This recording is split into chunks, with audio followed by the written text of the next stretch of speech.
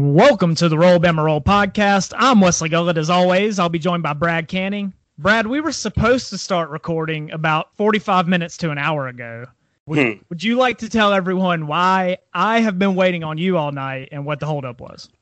Well, see, what had happened was, well, I can go to my grave saying I know what a skunk smells like now. Yeah. No, I didn't get sprayed.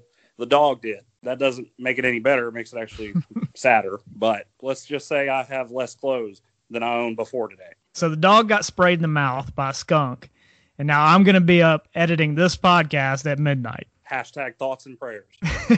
Well, I wasn't completely sure I'd be able to say this year, but it is game week. I'm glad it's here, especially when you go back to like May. Man. Yeah, honestly, I did not think that this day would come. Yeah, I mean, I'll eat crow. Yeah. Even if it's got corona, I'll eat it. I mean, I started accepting back in April and May when this thing was getting ramped up. I didn't think we'd have a season. Yeah. Alabama travels to Missouri for game one. And before the season officially begins, I want to know if you are staying consistent. Is Saturday the beginning of the Najee Harris Heisman campaign? Because at this point, it would not feel right if Brad wasn't completely convinced Najee Harris was winning the Heisman. Hey, look, you know me. If I'm anything, I am consistent. Without a question, you already know. I've been the leader of this train since it left or however you say it, in California. Yeah, I chose him when Tua was trying to make his run. Okay, I get it. Even Phil Steele kind of at that. But if there's a year, it's now. He came back. It's Najee time. We're more primed to run the ball this year than we have been in recent years. Yeah. The argument for it is that, look, we've been hearing Najee is dominating in practice. Word is he's improved in the offseason. He took the summer more seriously than he ever has. This is essentially his contract year, his money year. He has arguably the best offensive line in the country in front of him. And the absence of Tua may mean Alabama relies on the run more than they have in the past two seasons. And even if they don't, he's more than proven himself in the passing game as well. So there's a lot of arguments to be made for him being in that conversation. One thing Alabama does when they're breaking in a new quarterback is they like to run the ball and establish that ground game. But they also like to set up for play action pass, too, to get the quarterback broken in more throughout a game. It bodes well right out the gate for Najee, at least in the first couple weeks. It does. I'd say the argument against it, Trey Sanders is healthy, former number one running back prospect in the country. I would imagine he sees some carries. Yep. We've heard good returns on Brian Robinson in the offseason. He's received carries over the course of the past couple seasons. I would think we'll probably see some of that again. And of course, I don't know how much this will factor in, but the three talented freshman running backs too. Also, even though Jerry Jeudy and Henry Ruggs, those guys are in the NFL, Alabama still returns probably the top wide receiver group in the country with Devontae Smith, Jalen Waddle. So the natural question then becomes, even though Najee will see the ball plenty, does he see the ball enough to win the Heisman? Realistically and devil's advocate type, no. But I think there's also the potential more legitimately than the prior 2 years, obviously me being a genius in hindsight, for him too. And also how overshadowed is it that Devontae Smith has returned, but yet everyone's more focused on Jalen Waddle, which is also something I like. Najee Harris is currently listed with the 7th best odds in the country to win the Heisman right now, 22-1. Brad, if you bet your entire worth, I don't know what that returns, but you'll get 22 times whatever that currently is. Well, I'll have you know, in 2015, I took Derrick Henry in May of 2015 at 20-1 to win the Heisman, and lo and behold, guess who wished he put more than $100 on? I was about to say, would you get $40? Yeah. Well, so Najee is 7th. Sticking with the Heisman theme here, Mac Jones and Jalen Waddle are both tied with the 10th best odds in the country at 25-1. Devontae Smith has the 18th best odds at 40-1. But Alabama has 5 players in the top 18 for Heisman odds. I've listed 4. I want you to guess. This is probably semi-easy. Who is the 5th player and possibly the most interesting name on that entire list? Give me the 4 again. Najee, Mac Jones, Jalen Waddle, Devontae Smith. There's a fifth Alabama player in the top 15 or top 18. I'm sorry. Is it Trey Sanders? Bryce Young. Bryce Young, yeah, that should have been. Yep. Yeah, Bryce Young has the 13th best odds in the country right now to win the Heisman Trophy. Over 28 to 1. Well, no. Mac Jones is, what did I say? 10th. Tied for 10th. Yeah. Mac Jones 10th, Bryce Young 13th. I don't really think it would have been realistic either way with Mac having the experience and time in the program he has. If Alabama would have had spring practice, maybe it would be more possible, but I think that time missed for an incoming freshman quarterback is pretty significant. But regardless, you have to think they'll carve out some sort of role for Bryce Young. He's too talented to sit. No, without question, he's going to have some sort of role. But also, that seems like one of those Facebook marketing scams too. Like, here, if I got some oceanfront property in Idaho, Yeah. like either it's way, like he's just listed there to be, yeah. It's like a just in case. Dude, I mean, how just awesome would it be? And I hope they channel inner Lane Kiffin with Sark and Mac and Bryce, and they put both quarterbacks on the field at the same time this year. I'm going to go ahead and call that. That's going to happen. Yeah, I agree. And Bryce Young is talented enough to where you can probably slide him in somewhere for a play, not split them out wide. Let's see that speed. On top of that, as far as freshmen right now, Bryce Young is not even receiving the most hype in the freshman class, which is not something I envisioned myself saying really at any point during last cycle. I don't think there was a lot of people that did, my friend. Yeah. And it's not that Bryce Young isn't getting the hype that we thought he would. But that honor goes to Will Anderson, who is legitimately getting reviews, Brad, like I have never seen before. I asked Aaron Suttles probably 2 weeks or so ago if he thought Will Anderson was getting more hype before game one of his college career than any freshman at Alabama since Julio, because I thought he was. Aaron mentioned Amari Cooper. He mentioned Minkah Fitzpatrick. And I think when you factor in the time since I've asked that question, it's safe to say now 1A and 1B are Julio and Will Anderson. Yeah, I mean, dude, it's like just come out of nowhere. And, when it leaks out and it's a outside linebacker, not a quarterback, not a running back, not a wide receiver like back in Julio when that tape came out of practice, which still is one of the greatest things I've ever seen in my life. It's legitimate. And it's probably been going on a lot longer than we knew, just because it took this long and this fast for it all to come out and be solidified that this kid is something. And Kirby Smart, this Will Anderson is from Georgia. Alabama identified him pretty early on in the process, made him a priority target. Kirby Smart did not. They did not go after Will Anderson basically at all until late in the recruiting process. I think Kirby Smart's going to live to regret that. Well, that happens when you don't have a updated picture of the recruiting board for the last 3 years. So, yeah. And I said Julio 1A, Will Anderson 1B. I'm not totally sure Will Anderson isn't 1A at this point. It's literally everyone who has any type of insight at all in the program saying how dominating he's been. And if you got to factor in inflation with this, though, in a sense. Follow me here. You have to factor in the inflation of this hype because of social media. You did not have the exposure of social media and the influence it has within people and their opinions and their beliefs as you do now. So as much as I do agree with you that he is the most hyped person since Julio, at least living in the moment, there's no way in hell if you had Julio right now, just look at one Atlanta Falcons game that he goes off in and watch what happens across the country.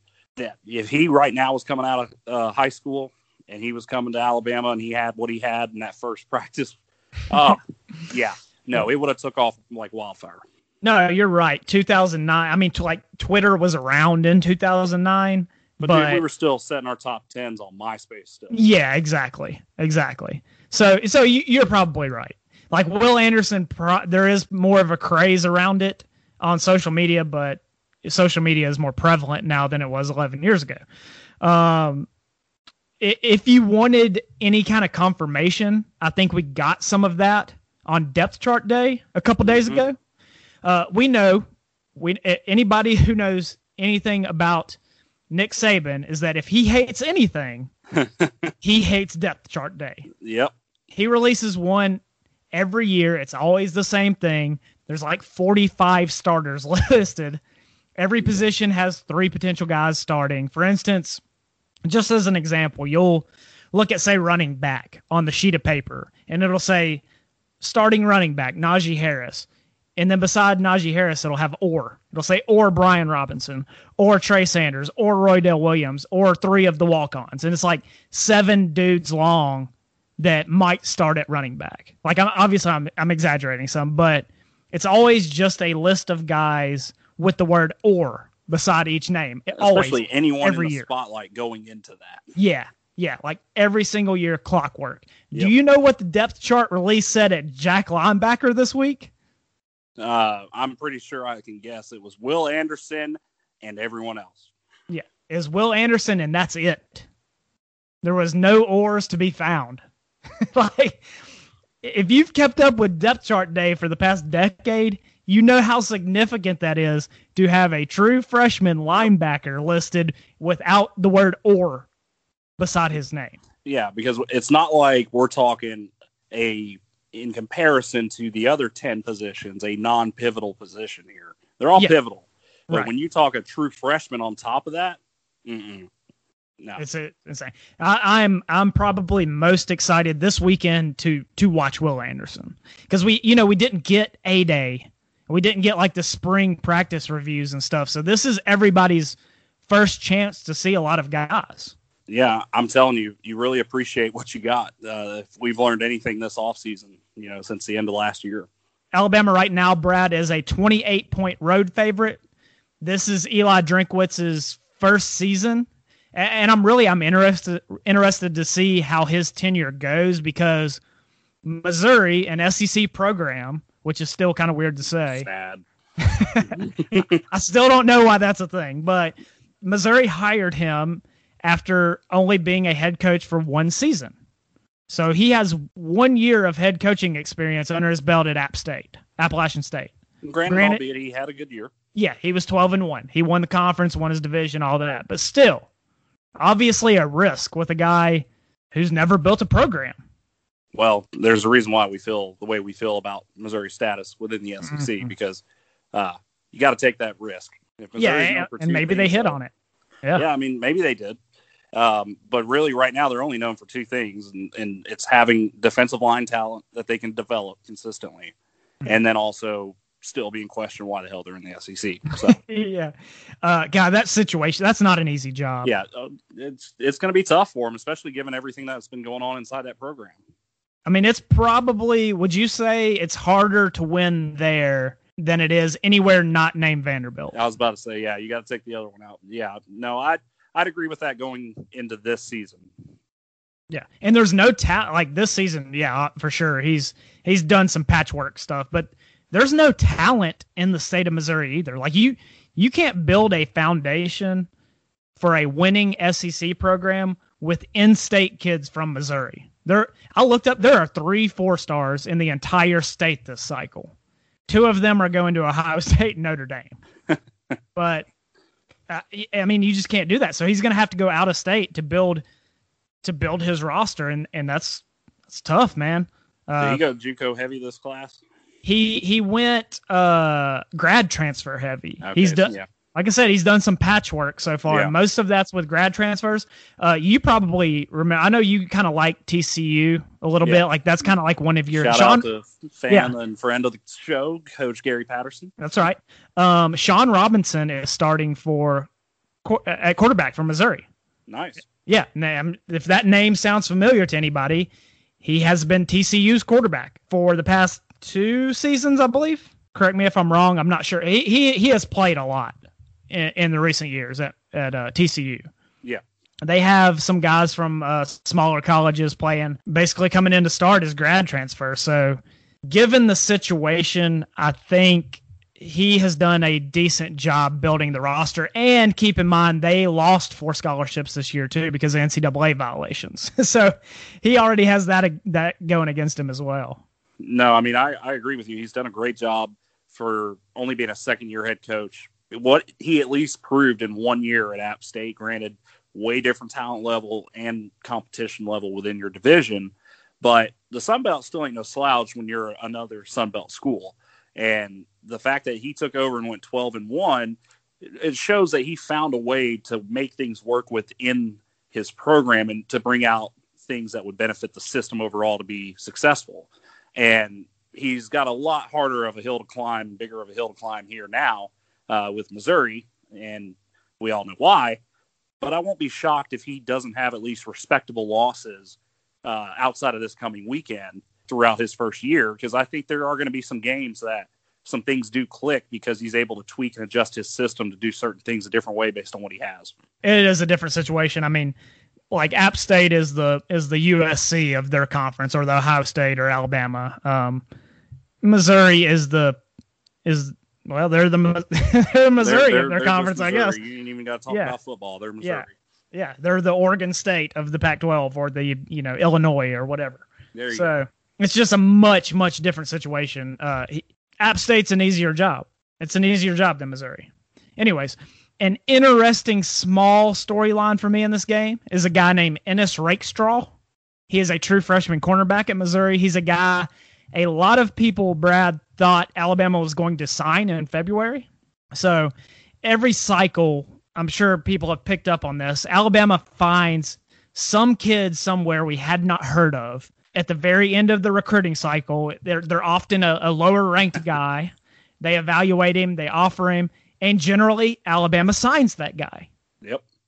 We've seen it with guys like Josh Jacobs, Eddie Jackson, so on and so on. So last year, that guy was Ennis Rakestraw.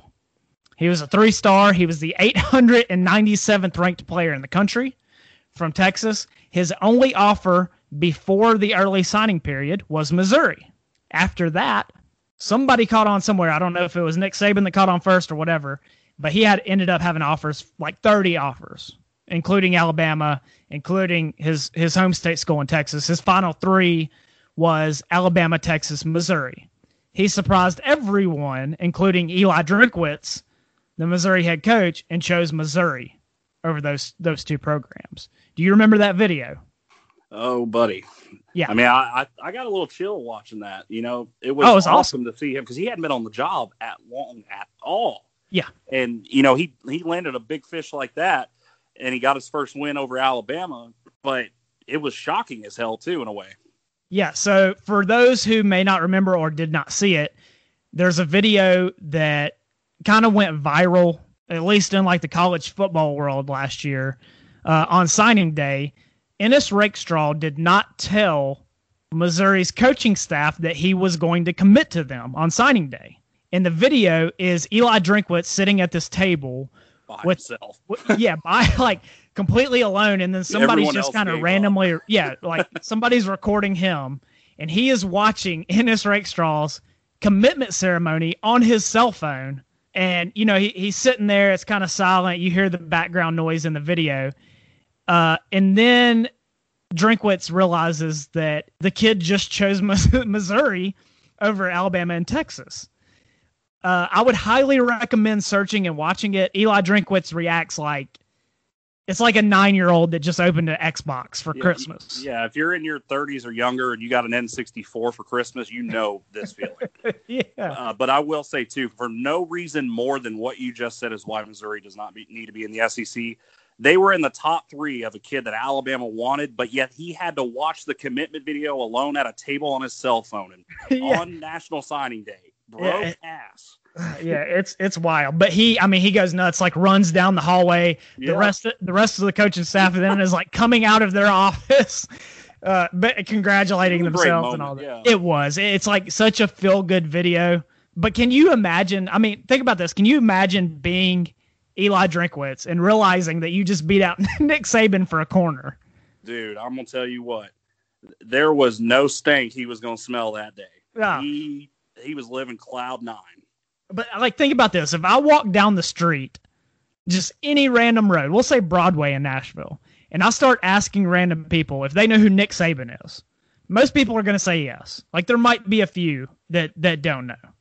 But a large percentage of the people you ask are going to know who Nick Saban is. If I walk down that same street and ask people if they know who Eli Drinkwitz is, I'm betting almost nobody does. Like 99% of them are going to say, is that a singer? Because you're in Nashville and that's a singer name if I've ever heard it. Yeah.